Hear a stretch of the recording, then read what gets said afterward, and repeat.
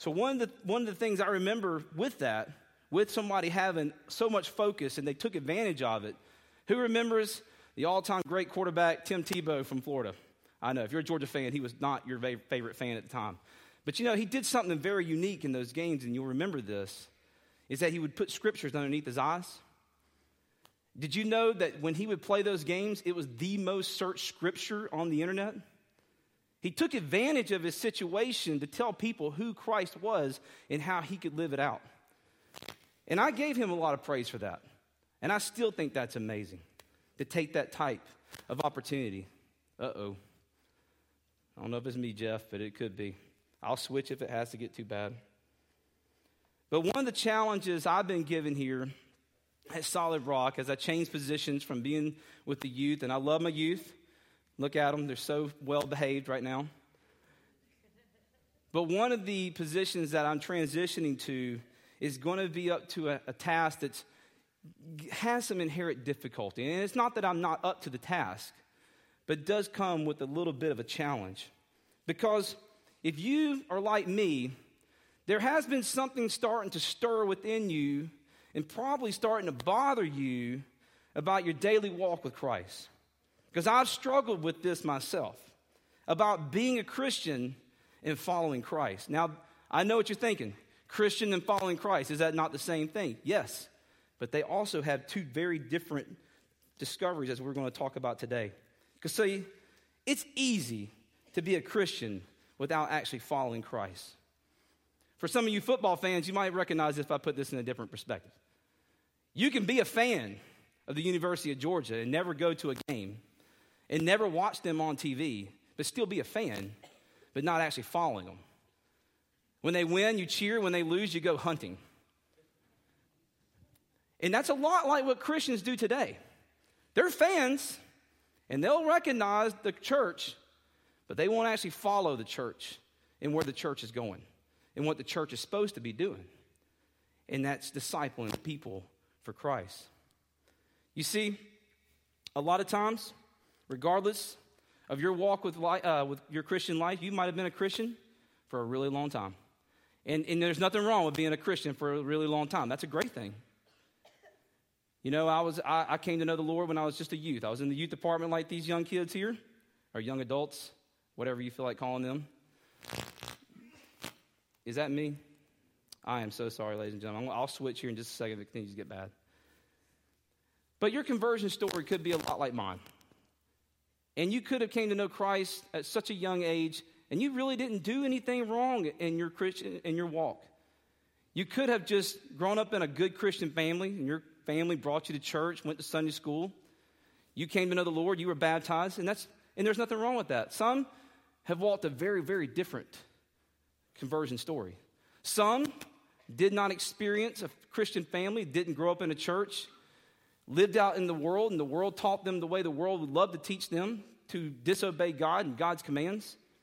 And somewhere along the line, they fell into line of a church or a family member or a friend who came to share Christ with them, and then they became followers of Christ themselves. So regardless of your conversion story, regardless of your story and how long you've been a Christian, Christianity and being Christian isn't just simply becoming another routine of life. And by this, I mean just coming to church, maybe trying to keep up with a devotion, read it every once in a while, try to honor God and do good. Now, I'm specifically talking about Christianity is a part of our lives, but it's not really one of our life's pursuits.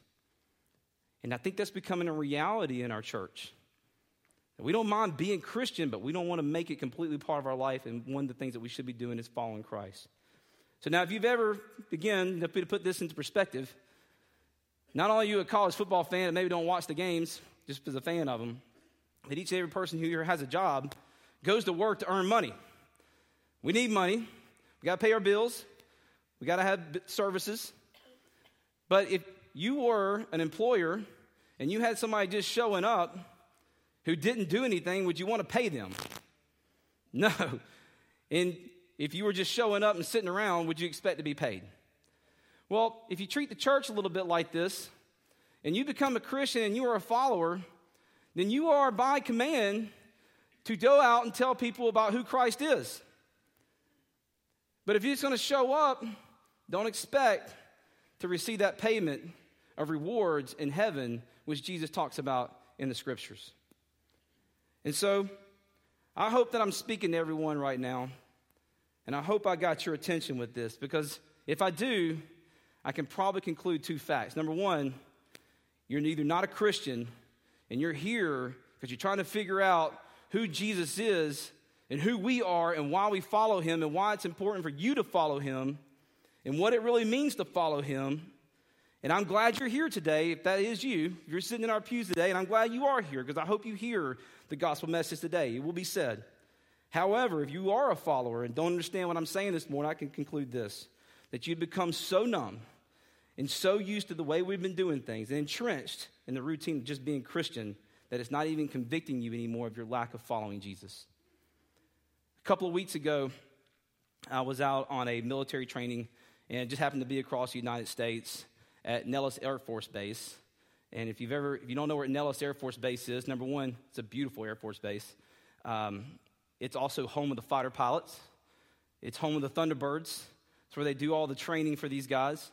Saw some really neat, cool, awesome air superiority Air Force stuff. B-2s, F-22s, F-35s, new Joint Strike Fighters, F-18s, F-16s. If you ever wonder how cool our Air Force is, just go look at those airplanes. They are unbelievably awesome. But another unique thing to Nellis Air Force Base, besides being extremely hot, is that it's just 5 miles outside of Las Vegas. So, not a hard and terrible military training event that I had to go do. But while I was there, I did take advantage of going to a concert. And one of the concerts we went to was the opener of the concert sang a song that really spoke to me. And you might be thinking, wow, you're in Sin City and something spoke to you.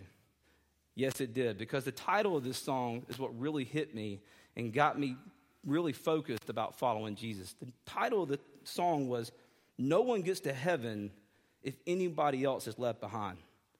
Now, with that statement and how important it really is to fulfill the mission of Jesus for us who are followers, I guess that statement really spoke to me for a second.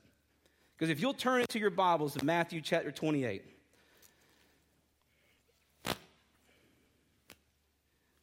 The book of Matthew, written by the tax collector, finishes this with Jesus giving the Great Commission. So in Matthew chapter 28, in the 16th verse, then the 11 disciples left for Galilee, going to the mountain where Jesus had told them to go. And when they saw him, they worshiped him, but some of them doubted. Now, whenever I read that verse, I've often wondered how they could doubt.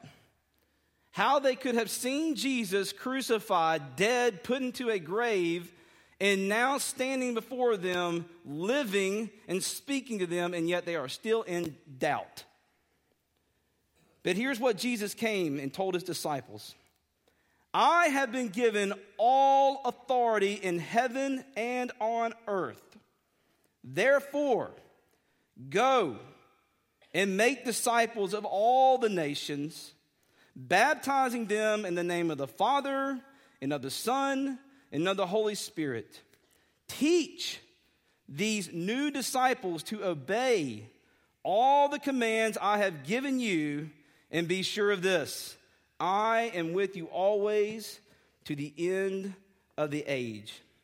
I guess the most important question about what Jesus told those gathered on the mountain that day as they were watching him, and soon after he made this statement, he starts to ascend back into heaven, is that I don't think we've understood exactly what he meant when he says to go and make disciples. I believe that might be a word that we either do not understand or have not defined clearly. And so today, we're going to talk about being a follower and what a disciple actually is. Not realizing here that if I were to ask many, many people, what is a disciple? Many people would say that's the job of the preacher, that's the job of the Sunday school teacher, and that's the job of somebody else but me. But I want to explain to you today that we, the church, the followers of Christ, are all commanded by our Savior to go and make other disciples, which means one thing. You have to conclude it if you're a math teacher. You are already a disciple. The equation doesn't fit if that's not what he meant. You are already a disciple of Christ, and he commands you to go and make more disciples. So let's see exactly what a disciple is. Look back in Luke chapter 5. A few books after Matthew, Mark. You don't have to search very far there. Look at Luke chapter 5. And let's see the first disciples called by Jesus. In verse 1, one day as Jesus was preaching on the shore of Sea of Galilee, great crowds came in and pressed upon him to hear the word of God, and he noticed 2 empty boats. Now, one of those boats happened to be owned by Simon Peter. So Jesus getting into one of those boats, he asked Simon to push it out into the water. So he sat in the boat and taught the great crowds. Then, when he finished speaking, he tells Simon, the fisherman, who knows how to fish and has been doing it for quite some time, to go out into deeper water and let down his nets to catch some fish. And here's what Simon says. We worked hard all last night and didn't catch a thing. I think we know what we're doing. We're good. But Jesus insists, go and let down your nets one more time. And so Simon, I'll go, as you say, and I'll let down the nets one more time. At this time, their nets were so full of fish, they began to tear. Here's Peter on the water, nets are tearing, miracle has happened, and he knows at this point who Jesus is. Because if you flip on over to the 8th verse, when Simon Peter realized what had happened, he fell to his knees before Jesus and said, "Oh Lord, please leave me. I'm too much of a sinner to be around you." Now, let me remind you, this isn't the first time Peter has seen Jesus in action. If you look back at the 4th chapter, he's already healed his mother, who was sick. Jesus not only healed her, but strengthened her to such a degree she was nearly perfect in health. So he recognizes after just 2 miracles who Jesus is, and he understands who he is. But that doesn't stop Jesus. That doesn't stop him from continuing on. Not only was he awestruck by the fish they had caught and the people who were with him, then Jesus gives him one more ultimatum. Don't be afraid. From now on, you're going to be fishing for people. Fishing for people. A man who claims he's a sinner is now going to be a teacher at some point, at the appointed time, to tell people who he is. Now, I think it's funny sometimes when we meet people and we try to explain who Jesus is, and they walk away from him. They walk away from us, and we say, I can't believe you would turn that down. But here in the Bible, Matthew 4 and 5, Peter's already turned Jesus down and took the second time for him to finally get called to come do what he's supposed to do. And so we shouldn't get upset when people don't hear Jesus and understand except in the first time. It should challenge us to continue on and tell them who he is, because Jesus would continue on and tell you who he was. Today you might say, well, we don't have Jesus performing the miracles. But yes, we do. Miracles performed every day. But let me tell you what we do have. We do have the scriptures. And we can follow Jesus with the true scriptures. Let's look at the Apostle Paul back in 2 Timothy 3. As he gives us what scriptures really are. All scriptures are inspired by God and is useful to teach us what is true and to make us realize what is wrong in our lives. It corrects us when we are wrong, and it teaches us to do what is right. God uses it to prepare and equip his people to do every good work. Let's draw the distinction back to being a Christian and just following Christ. In 14 and 17, it's pretty laid out if you look back up. But you must remain faithful to the things you've been taught. You know they are true. For you know you can trust those who taught you. You have been taught the Holy Scriptures from childhood, and they have given you the wisdom to receive the salvation that comes by trusting Christ. See, following Christ requires a little bit of laborious study. See, when Peter encountered Jesus the first time, he didn't just dismiss him, he continued to study him. He continued to observe him. That's why he was there that day by the lake shore watching Jesus. He was intrigued with who he was. He didn't run away and didn't dismiss it. And so we have this inspired word of God. It's all inspired, the scriptures of God. And now we're told to not let this go, but continue to study it because you need the knowledge. But in fairness, I know, and you probably hear it, you're probably sick and tired of hearing people tell you to study the Bible.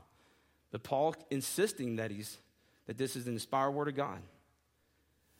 And so studying the Bible becomes a little more of a challenge instead of an everyday part of our life. That's why I know it's so hard for you to show up if we were to launch a Bible study, a discipleship study on Monday, Tuesday, Thursday, Friday.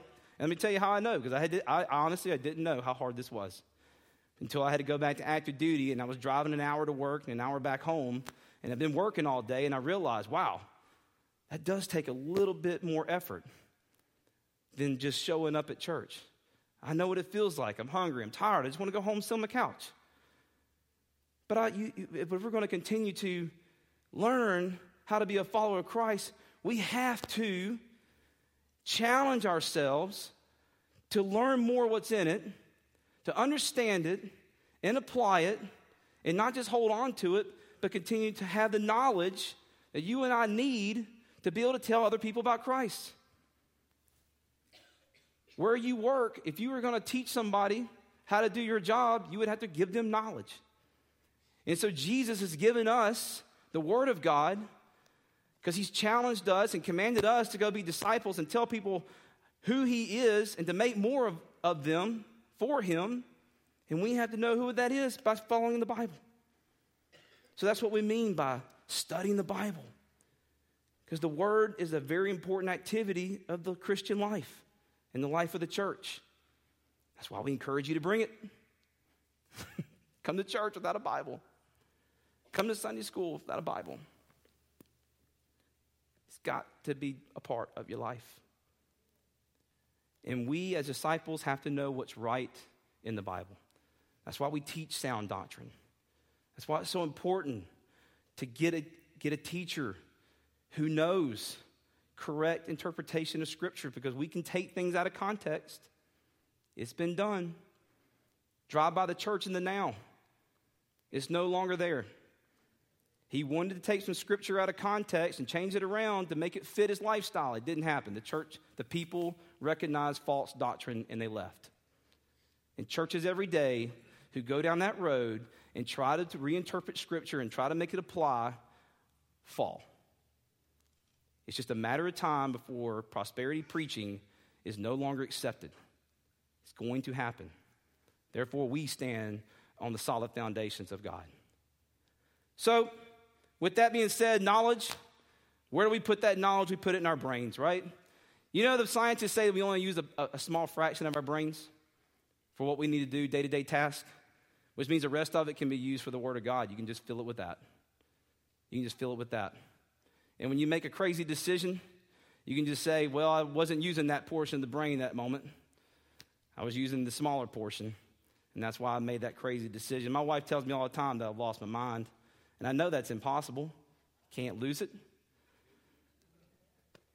And if I did lose it, it's because she picked it up and put it somewhere and hid it. Like she does everything else. She's not in here, is she? Okay.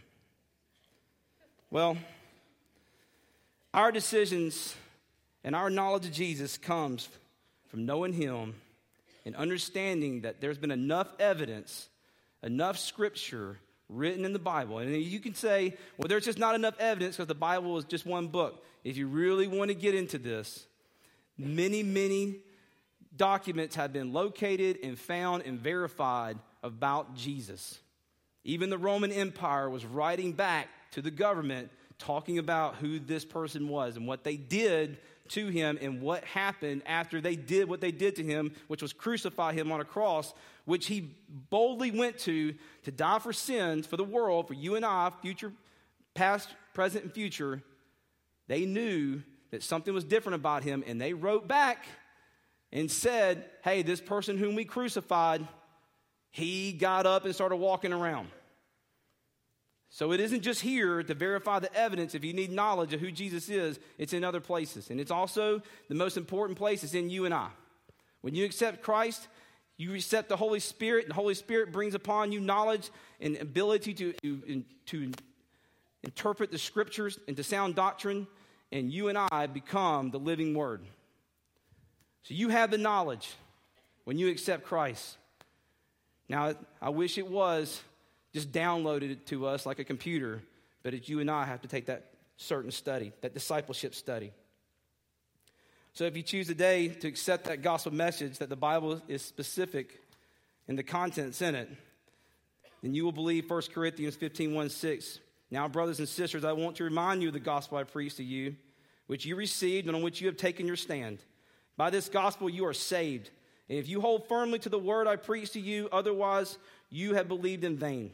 For what I received I passed on to you as first importance, that Christ died for sin according to the Scriptures, that he was buried and that he was raised on the third day according to the Scriptures, and that he appeared to Peter and then to 12, and after that he appeared to more than 500 and brothers and sisters at the same time. In this message, Paul emphasizes the primacy of the gospel. It is of the first importance. The gospel message contains the most historical facts, both supported by Scripture and Christ's death and resurrection, and both of these facts are bolstered by the proofs of who Christ was in his death, proved by his burial and his resurrection, and proved by the many eyewitnesses. The gospel of Jesus Christ is the good news that God provided a way for man to be free from the penalty of sin, as Romans 6:23, because the wages of sin was death, and now we have the ability to accept that in faith and in true love and have eternity in life. But not all people are going to be saved from hell, and that's the reality. Only those who place their faith in Jesus will be saved on those days. The gospel of Jesus Christ is the best news that anyone will ever hear. Even if you won the mega jackpot, mega millions, whatever that was. It's exciting as that is, that will not save you. And when you get to heaven and you're wanting to carry all your money, I guarantee you'll see piles of it laid out at the gates, because it won't matter anymore. The gospel of Jesus Christ and where we spend eternity is an important fact, because God is choosing you to come to life. Now, what is a disciple? Not only are you a follower of Christ through the knowledge of the Scriptures, but you have been changed by Jesus. If you look at John 14:23-24, Jesus said, anyone who loves me will obey my teaching. My Father will love them and will come to them and make our home with them. Anyone who does not love me will not obey my teaching. Jesus made it clear that following him would not be easy.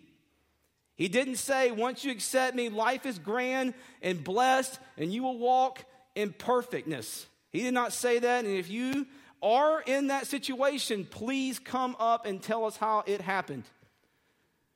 Because I have struggles every day. And I know you have struggles every day. And last week, the pastor preached about those who are stressed. Now, that doesn't mean, again, just because you're a follower of Christ, that you're going to have heartache. In fact, God sometimes uses that to make us just a little bit stronger in his word. Matthew 16:24-26, Jesus said to his disciples, if any one of you wants to be my follower, you must turn from your selfish ways, take up your cross and follow me. If you try to hang on to your life, you'll lose it. But if you'll just give up your life for my sake, you'll save it. And what do you benefit if you gain the whole world but lose your own soul? Is anything worth more than your soul? Is anything worth more than your soul? And if you think if that's so important to you, don't you think the ones to your left and right, isn't their soul just as important? You know, the disciples, when they first came to know Christ, They were changed by the knowledge of who he was, meaning they knew him to some degree. But those who really are his disciples made him their authority in life. They chose to have the second part, from the head changed to the heart. And after Jesus issued those invitations to those fishermen that day, they were just regular guys with very few godly traits. As Peter claimed, "Lord, please lead me, I am a sinner." But he made it clear that he was going to shape them and make them fishers of men. And if he can do that to Peter and those disciples and those apostles later on, he can do it to you and I today through his word. How else did we come to know Christ? Did it just miraculously come to us? Did somebody tell us? I think about the youth pastor who spent tireless Wednesdays, like I've done, teaching the youth who Jesus is over and over and over, so that finally it clicked in my mind who Jesus was and that I needed him, that I no longer could do it on my own. And adults go through this on daily struggles, trying to do it on their own, but to let Jesus come in and change them into their hearts. Remember what I said when I was listening to that song? No one gets to heaven if anyone else is left behind. What if on that mountaintop, as Jesus said, "Go and make disciples, tell all the nations, baptize them in the name of the Father, and the Son, and the Holy Spirit, teach them my commands. Oh, and by the way, no one comes to heaven if anyone else is left behind." Do you think for 1 second that we would still be sitting in these pews listening to me talk about, trying to encourage you, to motivate you to go tell people who Christ is and be a disciple of him, if that statement was put into the Bible? If that's what Jesus said, no one else gets into heaven if anybody else is left behind, I doubt we would be standing around trying to figure out if it's the pastor's job. We would all make that our job. That's what disciple is. Telling people who Christ is and the importance of why they need to accept him as their Savior. It would change your ever thought at that point. You know, and the disciples, well, they kind of mingered about after Jesus told them to go do that. And they kind of went back to the house. It wasn't until the Holy Spirit got upon them that they knew exactly what the mission was. They heard it, and now they applied it. So a disciple, not only is he someone who has got the knowledge of Christ and has been changed by Christ, but a disciple is committed to Jesus' mission. Now, we all know and follow Christ, and when we came to follow Christ, we started looking at people differently. And yes, we shouldn't judge them. Instead, we should take care of them. And we should reach out to them. When we are committed to Jesus, we speak, act, and serve as he did. 2 Corinthians 6:1. If I can find it. Here's an interesting portion of it. This is Paul talking to the church of Corinthians in Corinth. As God's partners, we beg you not to accept this marvelous gift of God's kindness and then ignore it. And that happens so often when we're just Christian instead of being followers of Christ. We accept it. We get God's grace. We repent. And then we ignore it. We ignore the rest of the teachings. We ignore the rest of the authority of God. We ignore Jesus' commands to go and tell people about who he is, what he's done, and what he's still going to do. We ignore it. And Paul's pleading, as God's partners, we beg you not to just accept this gift and ignore it. Go tell others about who I am. That's why we have missionaries, following the commands. But you don't have to go to another nation. Heaven forbid, we can go right down the street to a whole community, to an apartment complex, to a neighborhood where I'm sure countless people are still laying in bed, not making Jesus a priority in their life, not living a Christian life, and certainly not following his commands. But what if none of us got to go to heaven if any one of them were left behind. We'll be knocking their doors in. We'll be telling them who Jesus was. We'll be showing the love that's been shown to us. God's mission is now our mission. And we should recognize that, be responsible for that, and share the love of Christ. Nothing Jesus did was accidental, but always intentional. With every head bowed, every eye closed, I'm going to ask the praise team to come.